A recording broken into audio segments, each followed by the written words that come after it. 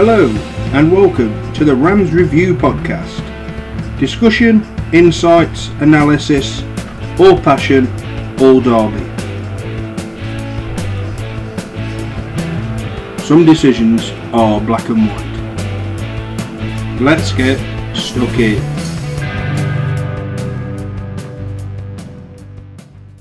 Hello, everybody, and welcome to the Rams Review podcast.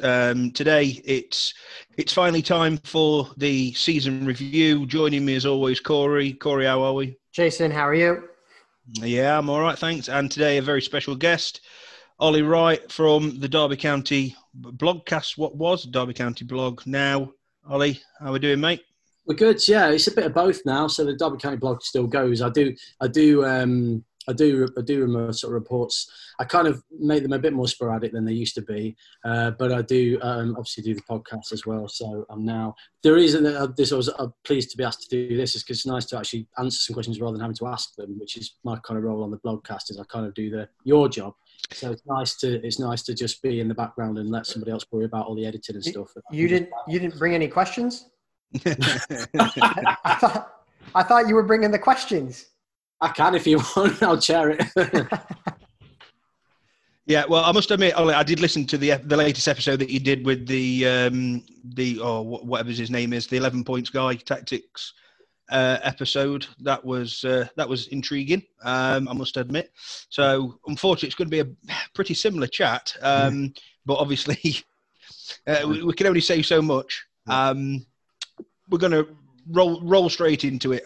First, I am going to touch on Barrow slightly, even though it was an absolute disgrace of a result, really. But I think we've got to touch on it first.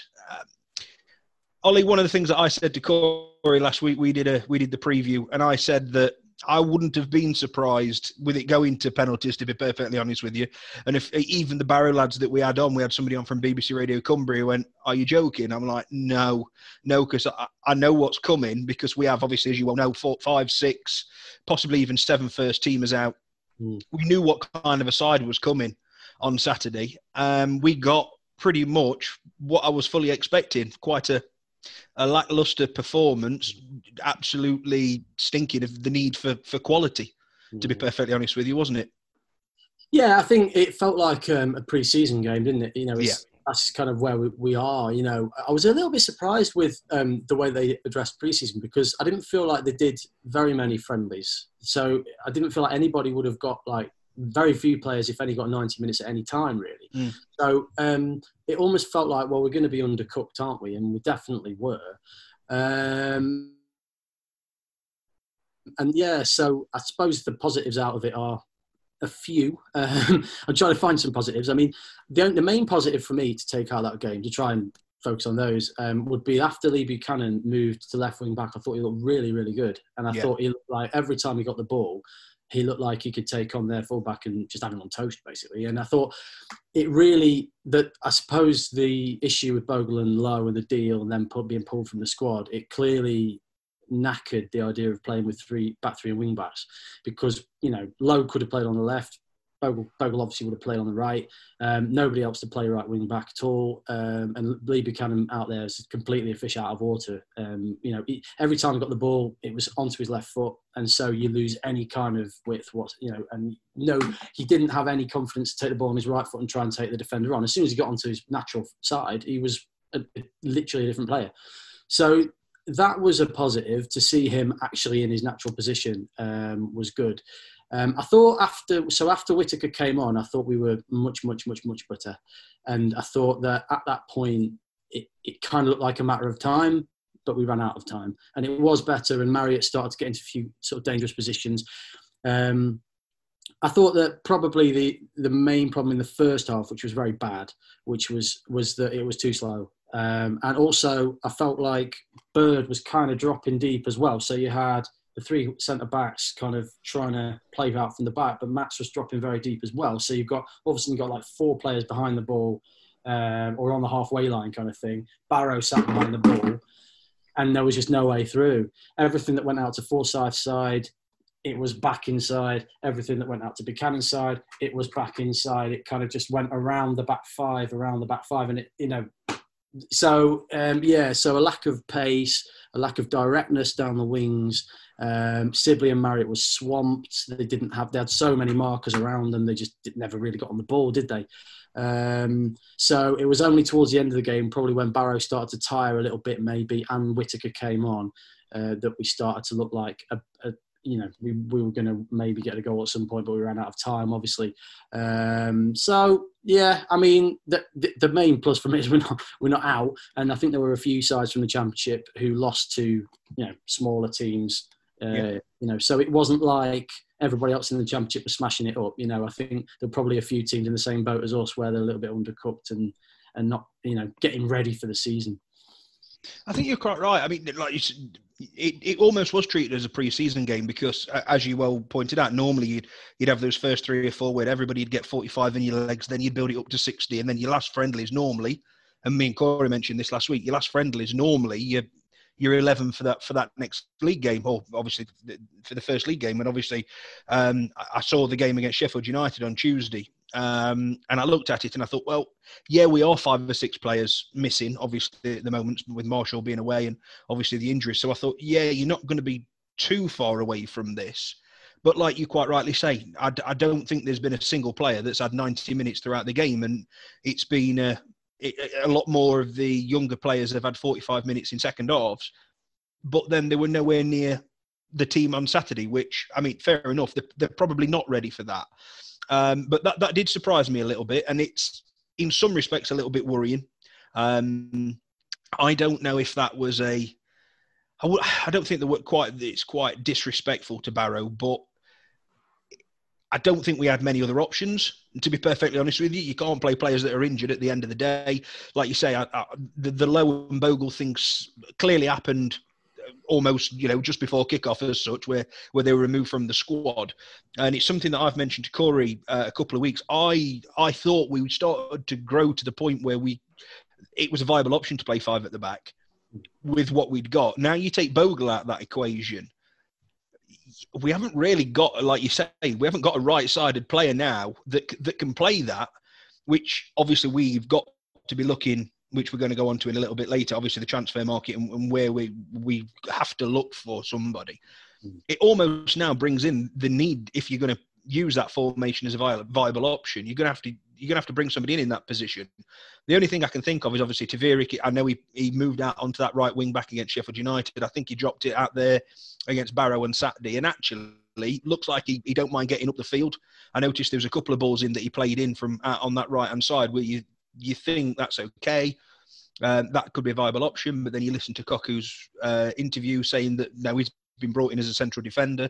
So there's obviously a little bit of interest about that, and then of course then you've got the young lads coming up who we've seen in the last 3 or 4 friendlies, but trying to throw them into a 46 game championship where you're going to be needed in that wing back position if you're playing that formation. You've got a lot of onuses on you, hell of a lot to land on somebody's shoulders at the age of 17, 18 with no experience. I appreciate Lampard did it with Bogle, but really, have we got 2 in the space of 3 years that can do exactly the same? Well, it'd be lucky, wouldn't it? I mean, I said, obviously, when I remember that before the Lampard season, I was a bit concerned before the start of the season because obviously I didn't have any idea how good Bogle was, and as it turned out, Bogle was ready to come in, and yeah, touch wood. I mean, there's a couple in the academy, obviously Ebasele, Jordan Brown, and then the lad called Joe Bateman too, isn't there? So there's a few, but how close they are to actually being ready, I have no idea. And then obviously to where it, yeah, he might well have to play out on the right, but whether that's in a back 4 rather than a back 5, it's, he's more of a defender, isn't he? So I would suspect that he might be an option to play right back, the traditional right back in a back 4. Not so sure about right wing back. So hey ho, I mean, it's until we actually see what Philip's got in his mind in terms of bringing new players in, it's hard to kind of judge. This is a funny time, isn't it? Because we've just had the news about Bogle and Lowe leaving, and we don't as yet know who is going to be brought in to replace them. So it's kind of the difficult bit where you're getting the pain of losing some good players and worrying about how they're going to be replaced or how the squad will shape up without them. And we don't yet know what Koku's got in mind. All I would say, I suppose, is that he did seem quite positive himself that something would happen quite quickly. So touch wood, in the next couple of days, we'll all be jumping around the room because we've signed somebody really good. We'll see. Fingers crossed. And I mean, obviously, I know he's come out. I know Dwayne Holmes has come out. I know there's one or two players that have come out and said, yes, we've been working on this 3-5-2 or 5-3-2, whatever you wish to call it, as a viable option. And as I've just mentioned, then you take away one of the key pieces out of that, technically that formation. It's going to be interesting to see where he goes. We know the transfer window is open till October. We know things can happen really quickly. Obviously, the Lowe and Bogle one may be surprising straight away at the time when it was announced, but in the long term, probably not that surprising. Obviously, we know there's a couple more to go. And I suppose it is a wait and see, but I think you're right, Ollie. At the end of the day, you're in the hat, and I'm not jumping the gun here. Obviously, you see the cup, you see the draw from last night. Derby have got a cracking chance if they can find, get some players back, and obviously we concentrate on the league first. But there's a viable path to the fourth round there, to be perfectly honest with you, when you look at it. Obviously, I heard as well the dates for these cup games. I think is it the first 3 or 4 rounds are in September. So obviously we'd already looked at the beginning of the season where October was looking pretty busy.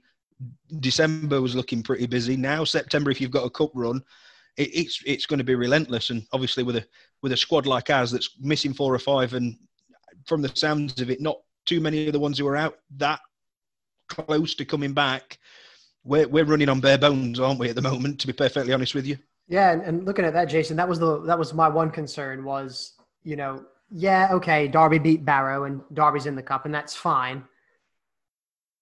But on the flip side of that, does Derby really need a long cup run? Because in the grand scheme of things, it's highly unlikely Derby's going to win the Carabao Cup. And to be honest, it's very unlikely that Derby's going to win the FA Cup. I mean, obviously, we all three of us are sitting here hoping that Max Bird lifts those trophies. But in actual fact, it's probably not going to happen.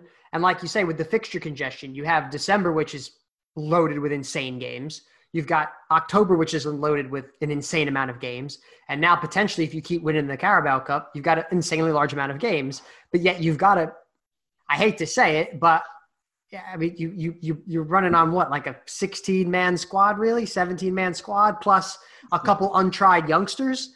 And, it's just going to be very difficult fixture congestion-wise to expect. I mean, we're already sitting here talking about, well, what if one of the lads from the academy can step up and play 46 championship games? Well, if they're going to I'm not going to say they're going to struggle, but if they struggle to play 46 championship games at a high level, which as a young player is very inconsistent, you're expecting to put them on another 10 games or so for the cup and still expecting to perform at a high level. And I think that Derby, in my opinion, I'm sure we'll talk about this later with predictions and everything like that, Derby this season need to be focusing on the league. And I understand the cup brings in money and things like that, but if the fans aren't there, they're not filling the seats. And so you end up going away to Manchester United again, and you get shellacked 3 or 4-0 or whatever it is. I just, hopefully, I mean, obviously I'm glad that they beat Barrow because it would have been a massive embarrassment had they not. It's still a little bit of an embarrassment that went to penalties, but it would be very difficult, to have a sustained cup run when we're talking about the bare bones that we have in the squad. I think we'll see young players. I mean, he'll have to prioritise the championship, and we saw last year anyway what Koku did when we drew Forest in the cup, and that was when the fans could go. So it was a full house. It was Forest, and he still made 11 changes. So I don't think he will remotely prioritise the Carabao Cup. I think he'll just basically focus on the championship games. And if it's an opportunity maybe for some of the younger lads to play. But I think you're right. I don't think anybody will be particularly fussed. I mean, no one likes losing any game, but ultimately, if we lose to, hopefully we'll beat Preston and go through and maybe play Brighton in the next round. That'd be quite good. But it doesn't matter, does it? Ultimately, it's a bit of experience for maybe 1 or 2 young lads. I'd like to see Whittaker get a start either against Preston or. If not against Reading, maybe against Preston, that'd be good. I thought he made a good impact when he came on against Barrow. I feel a bit sad he didn't start that game, to be honest. But apparently we needed 3 centre backs. So So excuse me, but yeah, I think you're right. I think prioritising wise, it's league all the way. I'm quite surprised with obviously everything that's gone off. Everything you've just mentioned there, Corey, is on the back of obviously a 2.5 week break and a 3 week pre-season. So it's a lot. It is a lot. And obviously when you're running on that threadbare squad, it can be even worse. I appreciate sponsorship and everything is all included. I'm surprised they didn't scrap the League Cup for this year. Obviously the FA Cup one was probably a bit more difficult because of what it means for the lower league and non-league and that kind of thing. But I'm quite surprised that the League Cup didn't get postponed this year. I really am, just to take the weight off. Because let's face it, Corey, Ollie, you get to that third, fourth round, the Premier League team comes in. They ain't going to be putting the full strength. They never normally put the full strengths out till the quarterfinals, semi-finals. They're certainly not going to be doing it this year because they just can't afford to because of the fixtures. So, but like you said, we're through. That was the remit. It wasn't pretty. Quick mention for Keller Roos. Three good penalty saves. Fair play to him. And yeah, we're through to the next round, which I believe is next Tuesday. So that comes around pretty quick after the Reading game. So, but that is obviously what we are mainly here to talk about, Ollie, is the season and Derby County, what we can expect, and in general, what's this EFL Championship going to look like come the end of May. Obviously, we'll focus on Derby first. I think we've pretty much our opening 10 minutes there has described exactly what's got to happen at Derby. We know incomings have got to come before the window shuts in October. We know that we've got 4 or 5, if not more, out injured that really are going to start causing a bit of an issue if they're not back, certainly before October, beginning of October, you would have thought. But with the not heard too many rumblings in terms of Tom Lawrence, obviously sounds like that one's probably a little bit longer. Martin Waghorn's half and half. And what you've got to remember is none of these have had a minute's pre-season yet. I noticed Dwayne Holmes started, obviously, Sheffield United. That was his first game and then gets thrown into it with that, tried to bring that little bit of creativeness against Barrow. And you could see he was off the pace. So this is going to be the problem. You're going to have 5 first-team players who, by the looks of it, if we don't have the transfer window that we want between now and October, we're going to need them coming in all guns blazing. And I just don't think that's really going to happen. And I don't want to write Derby's season off already. I mean, that would be silly of me. But you can see where this could actually already be a bit of a concern that we can't, because we know we're not going to go out there sign 6 or 7. I think that's pretty obvious. We are going to be aiming at 2, possibly 3. That will bring in some quality, and that's obviously what we need. But when you haven't got the backbone around it because they're out injured, that's obviously going to be a little bit of a problem. One of the things that me and Corey said, Ollie, was obviously for Derby to have a pretty half-decent season again this year, you are going to need the likes of Sibley, Max Bird, Buchanan now is involved. We did say Lowenbogle, but obviously they've moved on. They're going to have just as good, if not better, seasons than last season to propel Derby. And it does seem in some respects, I appreciate the money's not there, and that is why we haven't been able to bring in as many as we probably would want, because in an ideal world, we probably would have chosen 5 or 6. But the next step up for those youngsters can be like a new player. And obviously you've got the likes of Jack Marriott, who you're hoping is going to be in and around it this year, who's going to feel like a new player. Bielik coming in towards Christmas, potentially, maybe even a little bit earlier. That's going to feel like a new signing. It feels a lot to me like you've got to try and get through this first 8-9 weeks of the season with a wing, almost a wing and a prayer. It's probably not the right sentence, but you've got to try and get to that October, November time when you're hoping that you've got some players back fit. You've brought some in. They've probably got 4 or 5 games under the belt. They've settled to the Championship, dependent on obviously where they're coming from. And then, as we always say, until after Christmas, and this year is going to be completely different again, but until Christmas, you don't really know where you are in terms of teams in the leagues. One of the things that obviously I've listened to a few podcasts, I've listened to your own with a preview. I've listened to a couple of others in the Championship, and there are my opinion of who is going to be in and around the promotion race this year has changed in the last 3 or 4 weeks about 5 times, just due to the people that some teams are signing, that the players that they're able to get through the door. does make you feel a little tiny bit envious. But of course, they are the ones who've got the parachute payments and things like that. But in focusing on Derby first, then we'll split to the other teams, Ollie. Mm. Where do you think? Where is it a case of get a dart and throw it at a board and just come up with a number? Because it feels that way a little bit this season, to be honest with you. I think no. I think we are. I think we've got a top half squad without a shadow of a doubt. I think you're right that we are just unfortunate that the injuries are all clustered in the attack. That's the problem. If it was, if it was one defender, one midfielder, one fullback, one striker, it'd be probably all right. But it seems like it's all the attacking threats are all out. So that's really, really, really tough. So yeah, you're right. We're badly missing Waggy. Obviously Martin's not been replaced as yet either. So until we know exactly who Koku's going to sign, it's difficult. But I do genuinely believe that we've got sufficient quality to finish in the top half. Top six is about several things dropping our way, really, and the young players, as you sort of mentioned there, continuing their development, because we all know how frighteningly talented they are. One of my mates texted me the other day to tell me Max Berber's going to be the captain of England, which sure, I don't know. But it's true that he's clearly a Premier League player in waiting. Same with Sibley. I've seen people that I respect kind of tweeting, I doubt he'll even spend the whole season with Derby before, somebody takes him. So we'll have to see. I hope he does, clearly. But we know how good they are. We didn't mention Jason Knight either, who scored a fair few goals last season.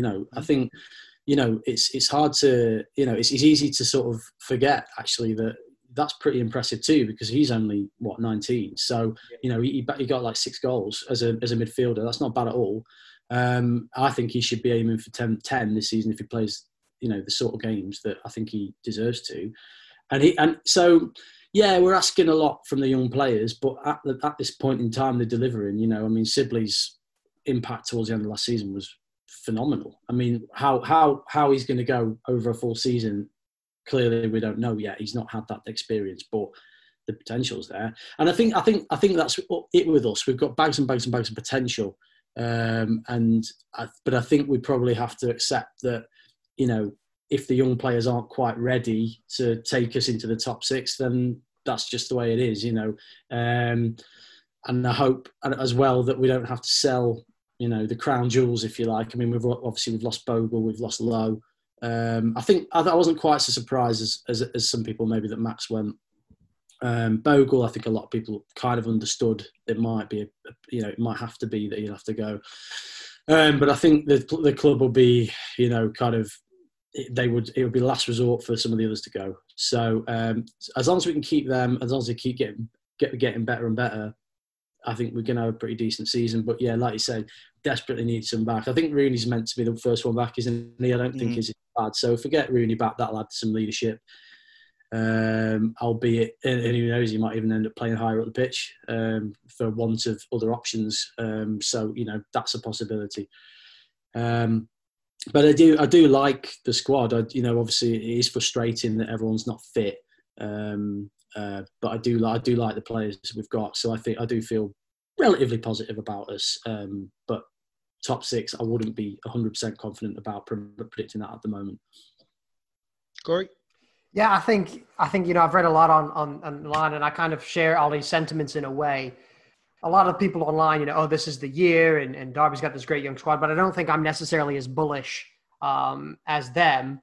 And I would have to say with Ollie, I think I would probably predict Derby to finish between 8 and 10. I think that's pretty fair. That's pretty much where we were last year. And then when you look at from last year, which finished a month ago, to this year, there's not been a massive amount of improvement.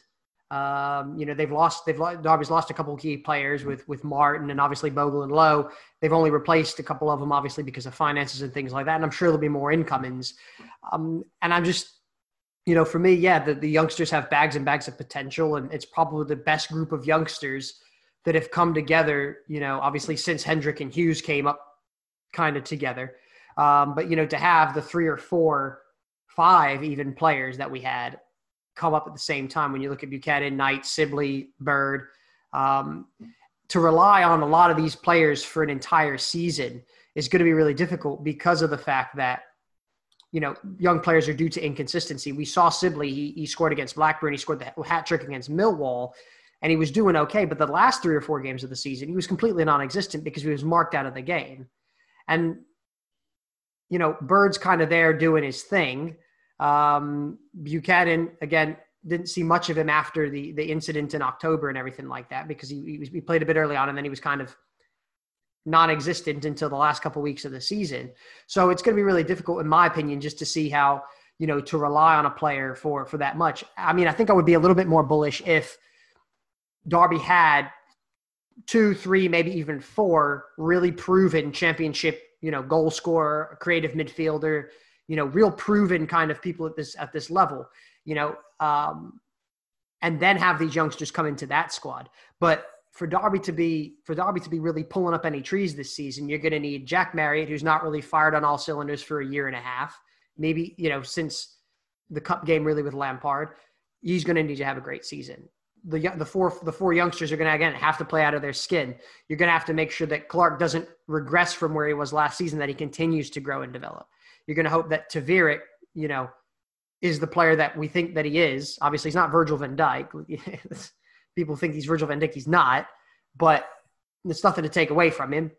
But he's going to have a great season. David Marshall's going to have to make sure that he can maintain his levels at, you know, he's getting a year older. And we've talked about a goalkeeper and how they have a different peak. And you're going to have to make sure Rooney doesn't continue this decline that he had over the past month of last season, where he couldn't pick out a white shirt sometimes and things like that. So there's a lot of things going to have to go right for Derby, in addition to the youngsters as well. They're going to have to come in. But, you know, hopefully Barrow's the litmus test and it can really only get better, I guess. So, I mean, for me, it would be between 8 and 10. I think I would be very happy, you know, as a fan. And I think the biggest thing that would be very helpful is just stay out of the papers, stay out of the EFL lawyer's office. You know, just do things the proper way on the field and off the field for a year, and then everything will be a lot better.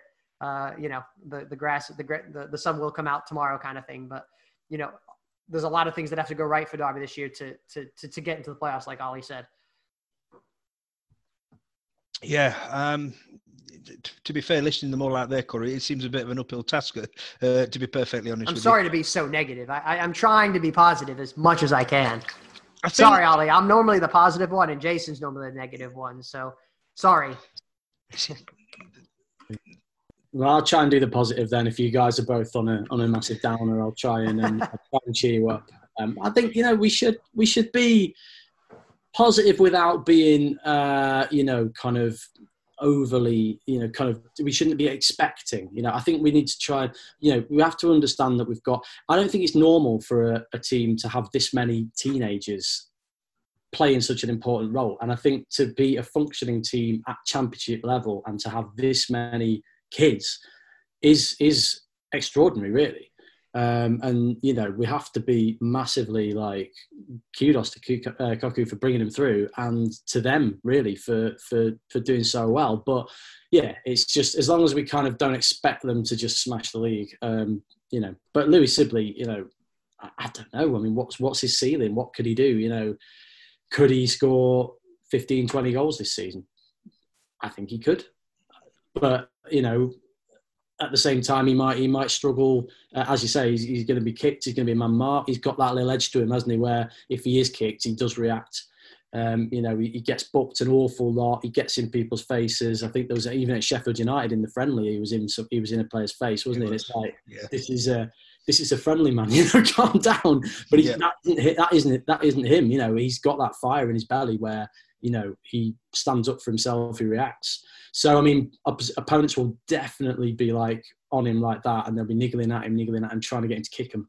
So he's going to have to learn to play on the edge, but not go over the edge, which is difficult. I think Koku quite likes that in him. I think he likes players who've got a bit about them in that way. I'm sure he said things like in the past where we had almost had a scrap on the pitch, and he, at the end of the game, he was like, well, I don't want teams messing with us and stuff. He kind of was almost backing his players up, you know. So, yeah, so that's one subplot in a lot of subplots. And I think it's very wise words, Corey, that we need to have a calmer season where it's not dogged by all this absolute nonsense going off the pitch. I mean, like the financial issues have been horrendous, the misbehaviour and everything that happened. We don't need to rehearse all that again, but we do not need any more stuff like that. It would be lovely if Cocu could just actually focus on what's going on the pitch instead of spending his whole time, dealing with this kind of nonsense. I'm sure everybody gives him massive credit for the dignity and also the kind of professionalism which he showed all the way through that season, when a lesser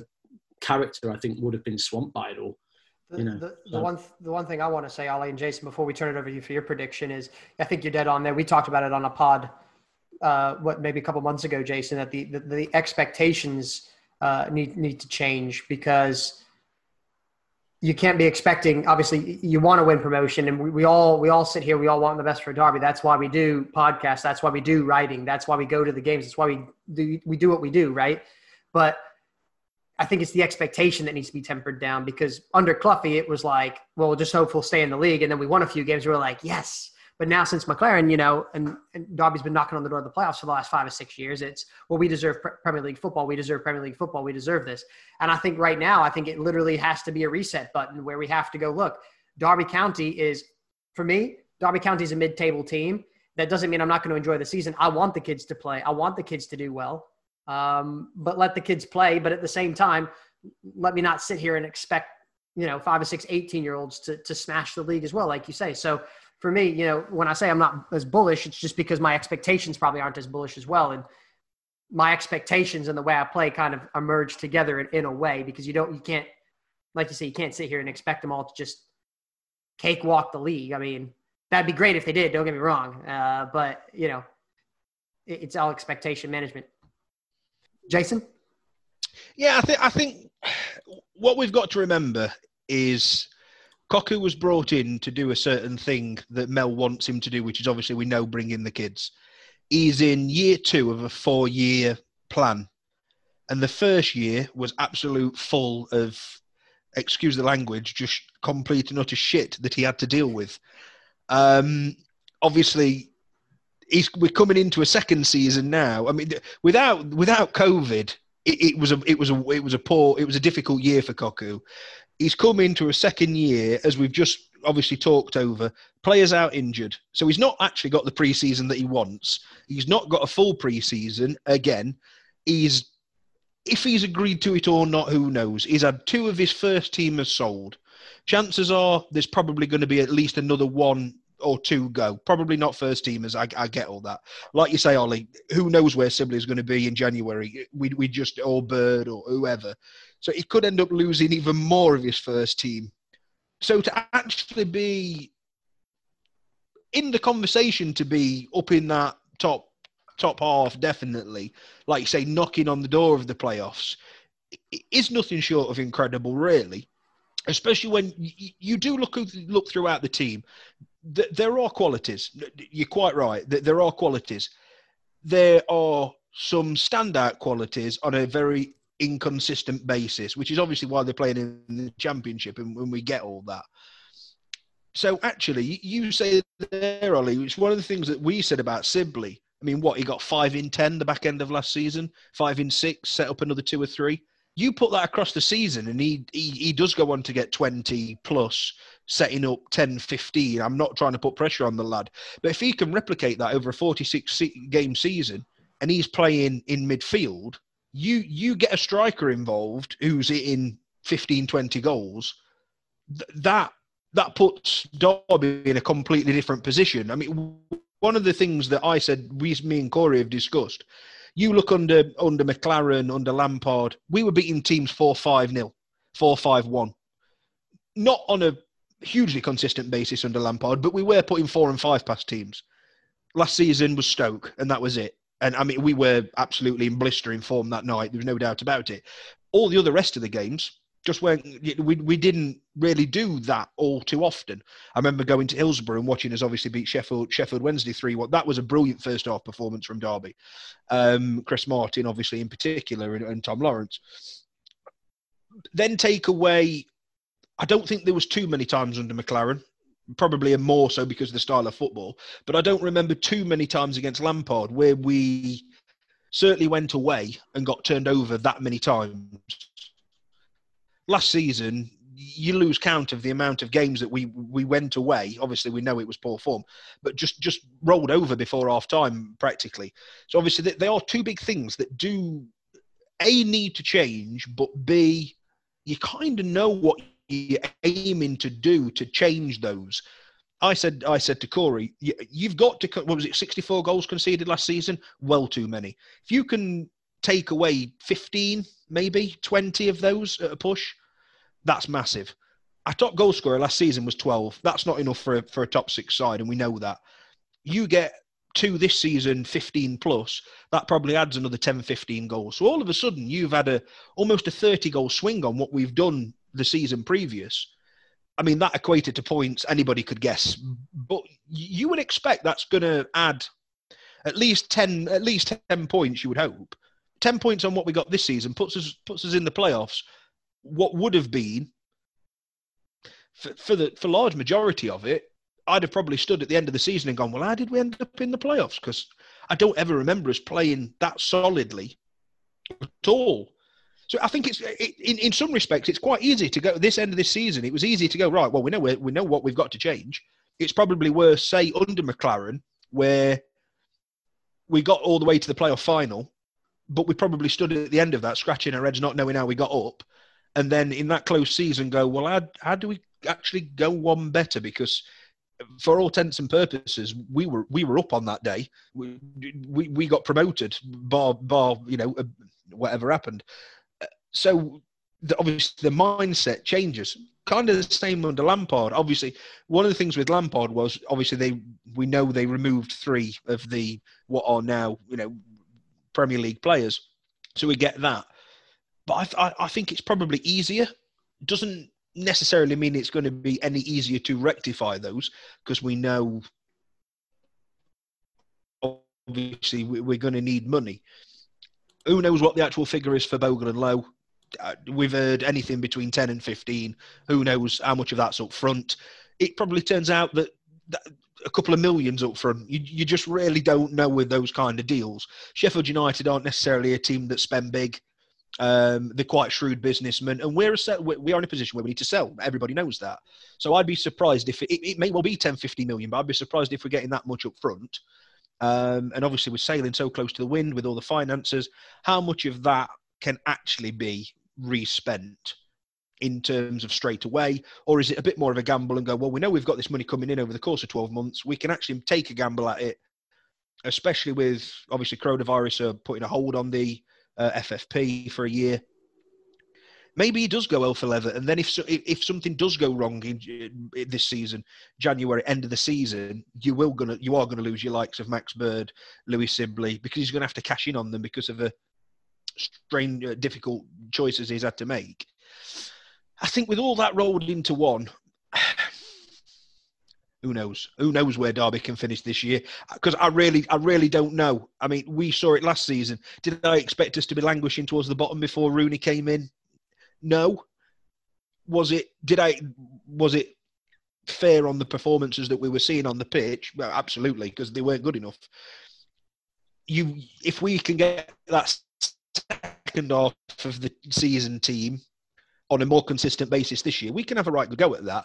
And as we've seen, it can only take 1 or 2 signings, and that could actually change the complexion of the season 100%. But I said to you, Corey, a few months ago, as I say, back to this 4-year plan with Koku, if he's not having the youngsters taken off him and sold, I would be another season of building experience this year for a go next year.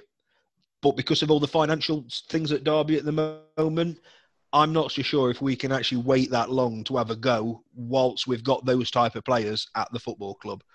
Because obviously this team would be a lot worse off with the likes of Bird and Sibley and whatever out of it. And, trying to replace them. Getting another one of those from the academy is a toss of a coin. You don't know how they're going to take to it. I mean, Morecambe Whittaker was banging goals in for fun for the under-18s. He's been in fits and starts for the first team, but huge jump, don't get me wrong. I think they were probably expecting him to do a little bit better than he possibly has in the first team. So it's a gamble. It is a gamble. But I think actually, based on performances I saw on the pitch last year, I think we punched above our weight, in all fairness, to finish where we did. I think actually this year, that kind of, like you say, Corey, that kind of bracket, 8th to 10th, possibly knocking on the door again. It only takes a couple of things to swing in your direction, and you can make a push. What I would say is probably a more average league this year than last year, to be fair. So it only takes a little margin like that. You could be knocking on it, but I think that's my prediction. I think everybody's kind of agreed. It's certainly, we're better than mid-table. It's possibly going to take one or two rub of the green for us to push anywhere towards those playoffs. But that's what we think on Derby. Got to have a quick mention about everybody else in the league. Ollie, who's your top two? Well, yeah, I mean, I do agree. I take your point about the general standard. I remember looking through and feeling like there's very much a bottom half this year. I think there's a lot of teams who, some seasons you look at it and people say, oh, there's like 16 clubs who fancy the playoffs. And I don't know if that's the case this season. I think there's quite a few clubs who'll be looking to stabilise and just stay up. I think coronavirus, has probably impacted everybody so badly that, it's kind of, I think that's quite stark. And for smaller clubs especially, who are just dependent on match day income, that's horrific. So I think on that basis, I think the teams who are going to be towards the top are going to be the teams who can still afford to pay, are going to be the teams who've come down. I think Watford, probably have the strongest squad, I think. I think signing Glenn Murray was kind of a big deal, wasn't it? So that's a big signing for them. Brentford are always fascinating, aren't they? And I'm sure you probably talk about them. I know that we always mention them a lot. To me, it's just about whether they can smash kind of the glass ceiling for them. It's like they've kind of been consistently very, very good over a number of years. And they're just kind of getting better and better, really. So they will probably, and they've signed Ivan Toney, obviously. So presumably with the idea that Ollie Watkins is going to leave and he's the replacement. But so they will massively fancy their chances this season. Norwich City, yeah, probably up there. Again, just based on the fact they've got a bit of cash to spend. Bournemouth, everybody seems to be down on Bournemouth, which is really interesting. Because they've lost Eddie Howe, they're in a kind of new world and all that, but the amount of money they've brought in through sales is incredible. Like Ake was 40 million, wasn't he? And they've just today, I think they've just sold Callum Wilson, so 20 more. Yeah. I mean, Ramsdale, the goalkeeper, went, didn't he, as well? And yeah, Ramsdale as well. So I mean, that's the best part of 80 million quid. So even if they haven't come down with the strongest squad on paper, I mean, they're going to spend, if not all, a lot of, they could spend a lot of money. I mean, there's not many other clubs who are going to be able to compete with them. If they fancy a player now, surely they can just go and get him. So that gives them a huge opportunity. Forest are just tedious to watch, aren't they? I mean, that game we had against them was a horrible game, and I mean, it was a nightmare. They're like a bear trap or something. You let a goal in, you step in the trap, the trap snaps, and then the trap just stays shut, and that's it. And that's effective, so it gives them a chance, and they sign a lot of players. I've lost count of how many players they've got. It just seems to be they just signed. I'm sure they've signed about 5 more players this summer. So yeah, they have. Yeah, but obviously they've sold Matty Cash as well, which is good for their finances. And I know that it's probably made a lot of people even more cross about Bogle going because, Forest have just sold a right back for 16 million. Why haven't we got that much for him? Well, anyway, but that's a different matter. So, yeah, they will obviously fancy the chances as well. Millwall, obviously, is going to be an interesting one to see how they do. They did pretty well last season, didn't they? So they'd be quite an interesting one. But I think, I'm not going to be massively creative. I'm not going to tip a massive dark horse. I just think probably it'll be same as it ever is, really. The kind of, those are the kind of teams you'd expect to be towards the top. and on that basis, with us maybe like having half a chance of sneaking in there somewhere. Corey, what do you reckon? Yeah, I think I agree a lot with Ollie, and I mean Brentford. Ollie Watkins is still in the building. Ben Rama is still in the building, which I don't think we expected them to be in Brentford at this point. Obviously, the window's still open till October. If they can keep those two players, they're probably the favorites. Obviously, adding Ivan Toney as well. Watford, again, signing Glenn Murray, Ollie, I agree. I think it was a massive move. When you look at it, I saw some tweet. They have like 9 first-team strikers, and it's just insane some of the names on there. Obviously with Didi and everything like that. And I think they'll be good. I think they're still well equipped. I mean, they basically got a Premier League squad more or less with minus a couple players. And same with Bournemouth. I mean, they've lost Ramsdale, who played a season for them. They lost Ake, who, had played for them the last couple seasons, but before that had been injured. They've obviously lost Callum Wilson, so they'll rely on Dominic Solanke. But again, 95% of their squad is the exact same team that stayed up in the Premier League for 5 years. I think Middlesbrough will be a lot stronger than what they were last year with Warnock. And I do think I will be a bit creative. My dark horse, not necessarily for promotion, but I think they're going to do a lot better than a lot of people anticipate is Barnsley. I think Struber's done a really good job there. They beat Brentford at the tail end of last season. They've made some really shrewd acquisitions that people not necessarily have heard of, from Austria and Germany and things like that. So I think they're going to be a lot solid. But I would agree. I think a lot of if Derby want this league, and it kind of takes what you said, Ollie, and what you just said, Jason, you've got this, and I see this a lot in American sports. Sometimes you get a team and you're like, we've got a small window here. And in a way, Derby's got a small window because if they don't get up this year, how many of these youngsters that we've just talked about on the top of the podcast are going to be wearing a ram on their shirt this time next season? We don't know. And so the window's closing, FFP's suspended, Bogle and Lowe, that'll put some money in the coffers, obviously, so they can get the 2 or 3 players that they need. But the window's starting to close. And if Derby, looking at the league as well, if this is the time Derby want to get out of this division, this is probably the season to do it. Because you've got, like we said, a lot of those leads finally are not in the league. These other teams that have been pests for years, West Brom, those kind of things, they're still going to be around, or they're not in the league this year. And this is a much weaker league. Cardiff, I thought, were one of the most underprepared teams in the playoffs. They're still in the league, So Norwich are not going to be the same. Forest, I think they're still going to be in the playoffs. So, but if this is the time that Derby really want to go for it and they want to make a big splash in the transfer market, like obviously they said last year, we've got no money. They pop up with Wayne Rooney and Christian Bielik. So we know what it's like at supporting Derby with getting these, so-called heavy hitters in, even going back and getting Butterfield and Johnson and Blackman and Anya. At the time, we were excited for them. We were like, oh man, we're really making a run for it. So if this is the year to do it, this is the year. And if they need to go out and they want to go out and they want to get in to win this division, it's there for the taking. It's there for the taking. And I think they're going to have to make 2 or 3 or 4 very shrewd acquisitions. If we can get the lad from Poland, Jowiak, or a couple other players like that. I'm still not necessarily sold on Marriott. So a new center forward as well.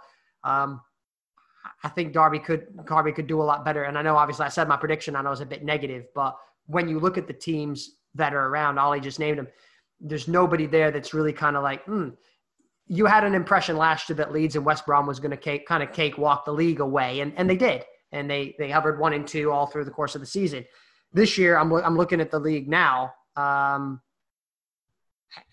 There's not one team that I'm like, oh yeah, this team scares the bejeebas out of me. I mean, I don't know if I was allowed to say bejeebas, but I did. So yeah, there's no team here that just frightens me to death. I think all the teams are beatable. I look at this, every team's beatable. But I think if this is the year that Derby really want to go and hit it out the park, they could make some big money signings and do it. Jason? Yeah, I think it's one of the, I mean, it pretty much echoes both your points, and I am going to whip a dark horse out there in a second. But I think, like you said, the teams who are coming down, obviously, they're bound to be strong. I would agree that Watford and Bournemouth are certainly more stronger just because they've been in the Premier League that little bit longer. Obviously, Norwich went up last season, didn't particularly spend any money, kind of knew before they kicked the ball last season that Timo Pukki wasn't going to fire them to relegate to safety, and we know that. haven't necessarily lost a lot of players from that Championship side. And actually, they've strengthened a little bit. So, Norwich, whereas I was actually thinking a couple of weeks ago, because I actually didn't think Norwich were that good of a side when they went up, to be perfectly honest with you. Certainly from what I saw of them against Derby the two times. They just kind of, they just found a knack to win. That's fine. And we've, let's face it, 2007, we did exactly the same thing. We found a knack of a way to win, even though the quality of the squad wasn't the strongest and it got found out in the Premier League. I mean, Ollie, I must admit, I was one with Bournemouth. I was thinking, they're losing a lot of players. I think, like you say, though, you point out that they've made nearly 100 million. Their running costs of the club have got to be smaller than nearly everybody else in the Championship, probably bar Wickham and Luton, let's face it. You would expect most of the others actually to be running a bigger cost. So if they want to, they certainly can do. It'd be interesting to see which way that goes. Watford, I think you're quite right. They look the more equipped out of everybody. But one point I was listening to earlier on the EFL podcast was, obviously they're going to lose the likes. You would expect them to lose the likes of Danny Welbeck, Troy Deeney, Delafeu, Will Hughes potentially. Will Hughes to Newcastle alongside Hendrick. Now that'd be interesting. But that kind of thing. And then obviously Ben Foster, you've got Cathcart, who's, the age of him. They are going to lose a fair few there. And even the ones that stick around are probably going to have a bit of an ego thing about, we've been in the Premier League for 6 years. Can they actually adapt back to the ways of the Championship? A little bit similar to Bournemouth. That would be my only push against those. And then I think you look at the other teams. I mean, Forest, how they didn't make the playoffs is anybody's guess. But, I've got quite a few. I'm right on the Derbyshire-Nottinghamshire border. So I've got quite a lot of Forest fans, friends. And they said, to be fair, we didn't perform that well all year. We churned out results. And obviously, like you said there, Ollie, they've signed another 5 or 6 already. Lyle Taylor, probably a good signing, to be perfectly honest with you. But when the going gets tough, they do seem to go missing a little bit. So I think they'll be in and around it. And then the other teams that were in there, Brentford, like you say, you would expect them to lose the front 3, or certainly 2 out of that front 3. Brentford's history is that they'll just bring in another 2 people that are probably just as good, if not better. You would think that they've got to have a flop in the transfer market one season. To be honest with you, it can't be perfect all the time. But I mean, even if 2 out of those front 3 go, they've still got an excellent squad. I'd say they've brought, one of the things you said there, Tony has obviously come into Brentford. Murray's gone into Watford. They're signing players expecting their better players to go, not waiting for them to go and then start searching the market. I actually think that's quite a shrewd bit of business. Those transfers might not work out, but I think the way of doing that and going, well, if you want to go, you can go. We've got your replacement. That's not a problem. So that's I think it's actually quite a good bit of transfer business, to be honest. And then, like you said, Cardiff, you know what you get with Cardiff. Millwall, you know what you get with Millwall. They play in a certain style.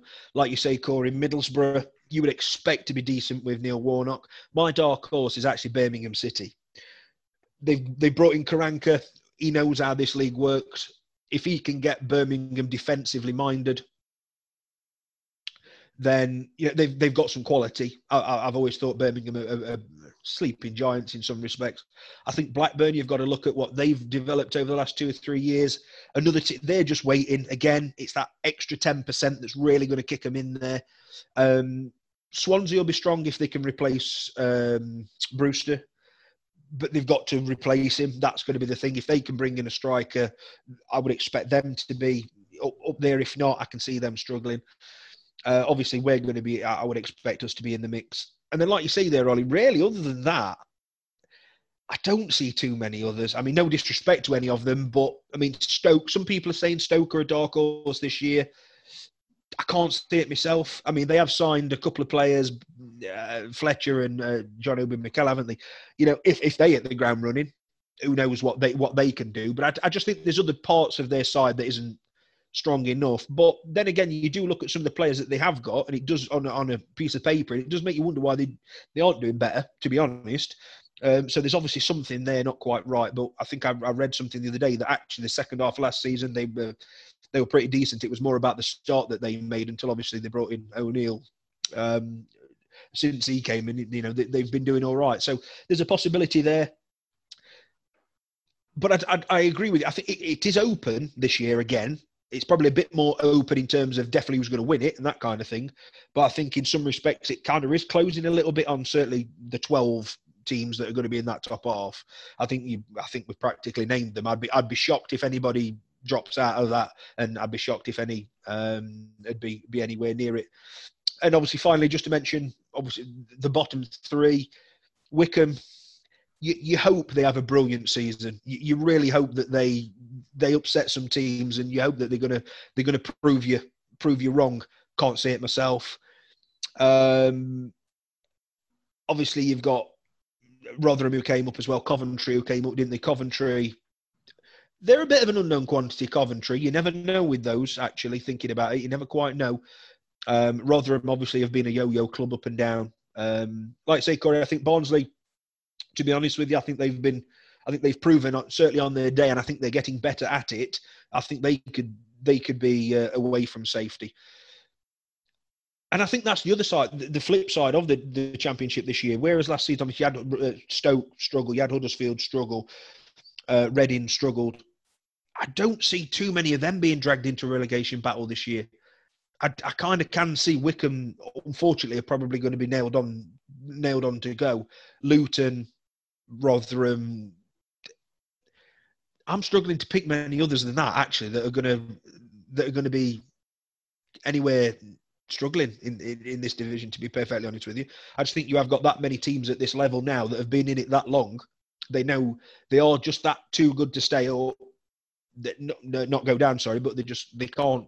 They're just in limbo, obviously, in the Championship, which is fine. It's unfortunate for the teams that are coming up.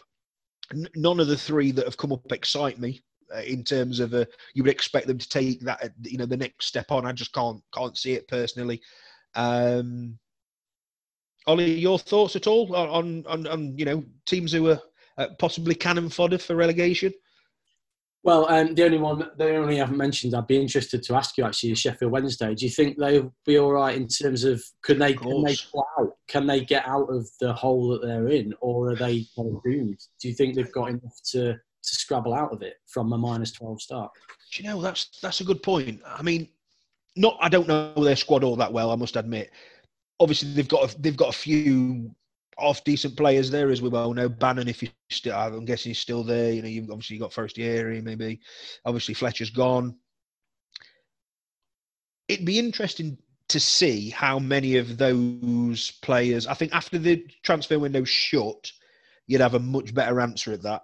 Because I think Sheffield Wednesday first teamers, if they look at that, and I mean, we were nearly in this position, a week ago.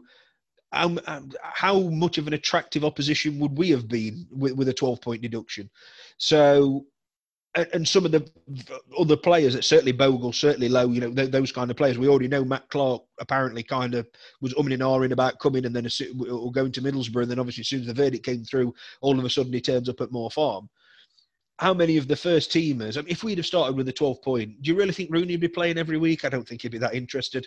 I think one or two of the other youngsters would probably try and push away. It just disheartens you straight away almost, doesn't it? The better players at Sheffield Wednesday, I know most of them are kind of getting on as well. That might save them a little bit because let's face it, at 32, 33, where else are you going to go and probably get the kind of money that they're on? If there's any young and aspiring footballers, coming through at Sheffield Wednesday, had a half decent season last season, maybe they would turn get their heads turned if somebody came in with something. I just think they are quite an experienced older head side that most of them they probably look at it and go, well, again, it's all if the contracts run out next season. Quite a few different variables there as well, but I can see quite a few people going, well, maybe play it out till January. At the end of the day, as we know, obviously October, and then reopens again in January. You could find that a lot of, if they haven't clawed that 12-point back, and in a positive number by January, there might be a bit of a free for all. There, and in similar respects to Sheffield Wednesday's hierarchy. You know, if you get to January and you're not really into double figures on a positive side, you're looking at relegation. You're going to have to get rid of most of those players that you've got off your squad. So what's the best time of doing it? Get rid of them in January. Save some money for 6 months. I could if they know they're going, I could get what you can while you can, I suppose. To be perfectly honest with you, Corey. Yeah, I think I think you're, negative 12 is a big difference to make up. But again, Sheffield Wednesday's extremely experienced, and I wouldn't necessarily call them cannon fodder, but I would call them, not favorites, but they're in they're going to be in a relegation dogfight all season. I don't think many teams are going to turn them over. I don't think they're going to go there and just be the whipping boys of the league because they're minus 12. Because, like you say, they've got a very experienced squad, and they were decent last season. I think they'll get out of the 12 points, but I mean, for them, the entire goal is survival. The entire goal is to finish like 14th, and they'd probably be ecstatic at Hillsborough if they finished 14th. But yeah, it can go very pear-shaped, as it can for most clubs, with a few bad results and things like that. So I wouldn't expect them to be cannon fodder or be steamrolled, but they'll struggle just for the sole fact of that's 4 wins. So, that in and of itself is going to be a struggle, because you can't just hopefully if they win their first 4 games, then that's fine. They've made it up. But ideally, to make up that 12-point game is probably going to take a couple of months, maybe. Yeah, no, that's the thing. I mean, was it? I'm trying to think now. Was it Sunderland a few years ago? Maybe not a points deduction, but certainly had an absolute awful start to the season, and then ended up going up. So nothing's tied up. But I just think the mindset of everybody, I'd say minus 12. It's a lot. And let's face it, if you took 12 points off what they got last season, that probably puts them in. I haven't seen the league obviously, but I would say that taking 12 points off them would put them dangerously close, and that's without having the negative mindset of starting on 12. So it could be interesting. It would be.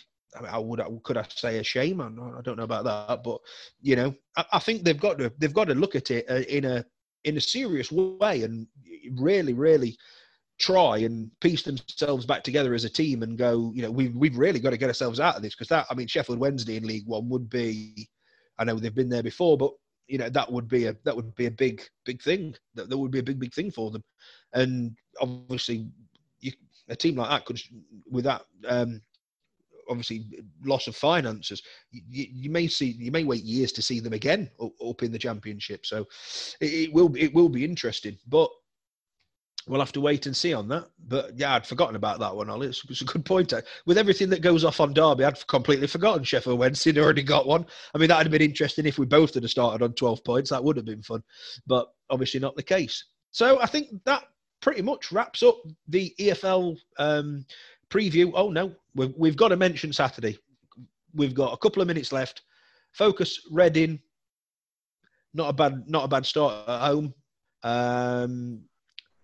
I would have said I was a lot more confident before Saturday from what I saw against Barrow. Not necessarily sure that there's going to be anybody back in terms of injury. Be interesting to see if anybody comes in. And if whoever comes in, if they're anywhere near a first team start in terms of fitness. But we've had Reading before on the first day of the season. Last time we beat them. I don't think you can really... You couldn't really want for a. I don't want to say easy, because that's not fair to Reading, but it's a nice fixture to start off with. Reading at home, isn't it, Ollie? I would say so, yeah. At the moment, I think it's the only caveat to that is it's a kind of case of check your phones every half hour at the moment, isn't it? Because you want to know what's happening in the market and whether somebody's going to come in or not. And I don't know exactly what team he's going to pick at the moment. It's always nice when you kind of go into a fixture feeling like, I kind of know 9 or 10 of the team are going to be probably this. And that's always a good sign. Whereas at the moment, we're not kind of sure. It's kind of up in the air as to whether he's going to carry on with the back 3, whether go back to a back 4 and midfield 3. So yeah, it's just a funny little period for us. I think we're going to have to work hard to get through this period. So I'm pleased it's not Watford first, or Brentford first, because I think that could have, that would have been really tricky. So we kind of need, if the fixture calendar had been a little bit trickier at the start of the season, then that could have been bad. So I'm hopeful that we just get through the first few weeks, like you kind of said, and pick up some points. And like I say, I'll just be glued to my phone trying to find out who we're signing, because I'm desperate to see some. Yes. We need some positives. This has been a bit of a grim, difficult kind of couple of weeks, and with all the rumours about people leaving and stuff, and nobody coming in. So I'm hopeful that we get some positive updates pretty soon, and then hopefully we can start to build and look forward to a decent season. Yeah, no, absolutely. Corey, just a quick word on Reading before we go. I think it's a great litmus test for Derby. Reading's, no disrespects to them, they're mid-table, upper mid-table.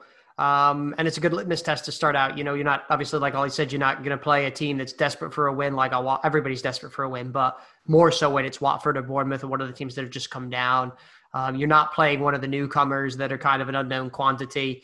You're playing Reading, who's been in the division a long time, got a lot of games against them. So it's a good litmus test for Derby. If they can go in there, they can play a bit better than they did with Barrow. If they can play to their full potential, they can go toe to toe with anybody in this league. So it'll be a good measuring stick for where Derby are, because of the position kind of where Reading are normally in the league. So that's my thoughts on it. Yeah, no, I'd have to echo what you both said. It does feel it could be a lot worse. Let's put it that way. And I think with just we're limping through the first couple of weeks, like we've said. Actually, the running in September, whilst 3 or 4 weeks ago we looked at it and went, oh Christ, we can really make a decent start to this season and really set our foot on, get ourselves on the front foot. But now it's a case of, well, actually, if we can limp our way through that first couple of weeks and then get somebody back and get somebody in before that October, which looks terrible with Norwich Forest, and I know there's a couple of others in there, it would put us in good stead, I think. So that's all. That is the season review. Thank you very much, as always, Corey. Jason, you're more than welcome.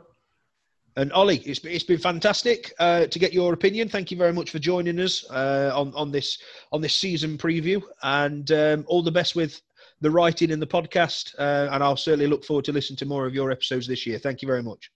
My pleasure, and I'm afraid I will be probably still doing stuff for a little while. Yeah, it seems like I think I've just chalked up 10 years actually. So I've started work on a book project to kind of cap that up. But so now we're probably looking at another 10 years, because as I think we mentioned at the start of the podcast, it is a life term when you're in Derby County. So you've been doing this for 10 years, Ollie, but you're still looking good, and you've still got your hair, and it's not completely white yet. So, hey, I'll take that in a decade from now, because me and I've been doing this since September with Jason, and my hair's already started to turn, and I feel older every time. Yeah. Chris, who I do the blogcast with, always says to me, you get all sorts of new projects starting up all the time, and they come and go, but the ones that stick are the ones that I think have just a bit of maybe chemistry about them or something like that, and and some people are just a bit obsessive, so they're just going to keep doing it. So it's fun. You get told very quickly via the gift of Twitter if you're wrong. So yes. you have to have a hide like. Oh, the Derby fan base will tell you. Yeah, absolutely will. But it's always good fun. I really appreciate being asked to come on. Thank you, guys. Yeah, we look forward to it next time, Ollie. Yeah, it's always great to have a good chat about something that we're all passionate about, obviously, and always different opinions, and certainly at the start of the season, optimist. It might sound to listeners, it might sound a bit of a doldrum podcast. It's not. I can assure you, we are all quite optimistic for the season coming up, but we have to say it how we think it. And I'm in the game of being proved wrong. I really am. I'd much rather be proved wrong than proven right, to be perfectly honest with you, when I'm coming up with a negative, that's for sure. So then, Corey, it's time for, as we've mentioned, the world famous score prediction. And I'd just like to point out on anybody who caught the episode last week before the Barrow game, I got it absolutely spot on, 0-0 after the game, and a Derby win on penalties.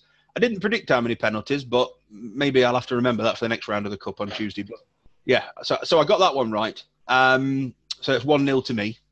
Well, don't end up in A&E patting yourself on the back, Jason. No, I won't. But that's 1-0. I've made a note.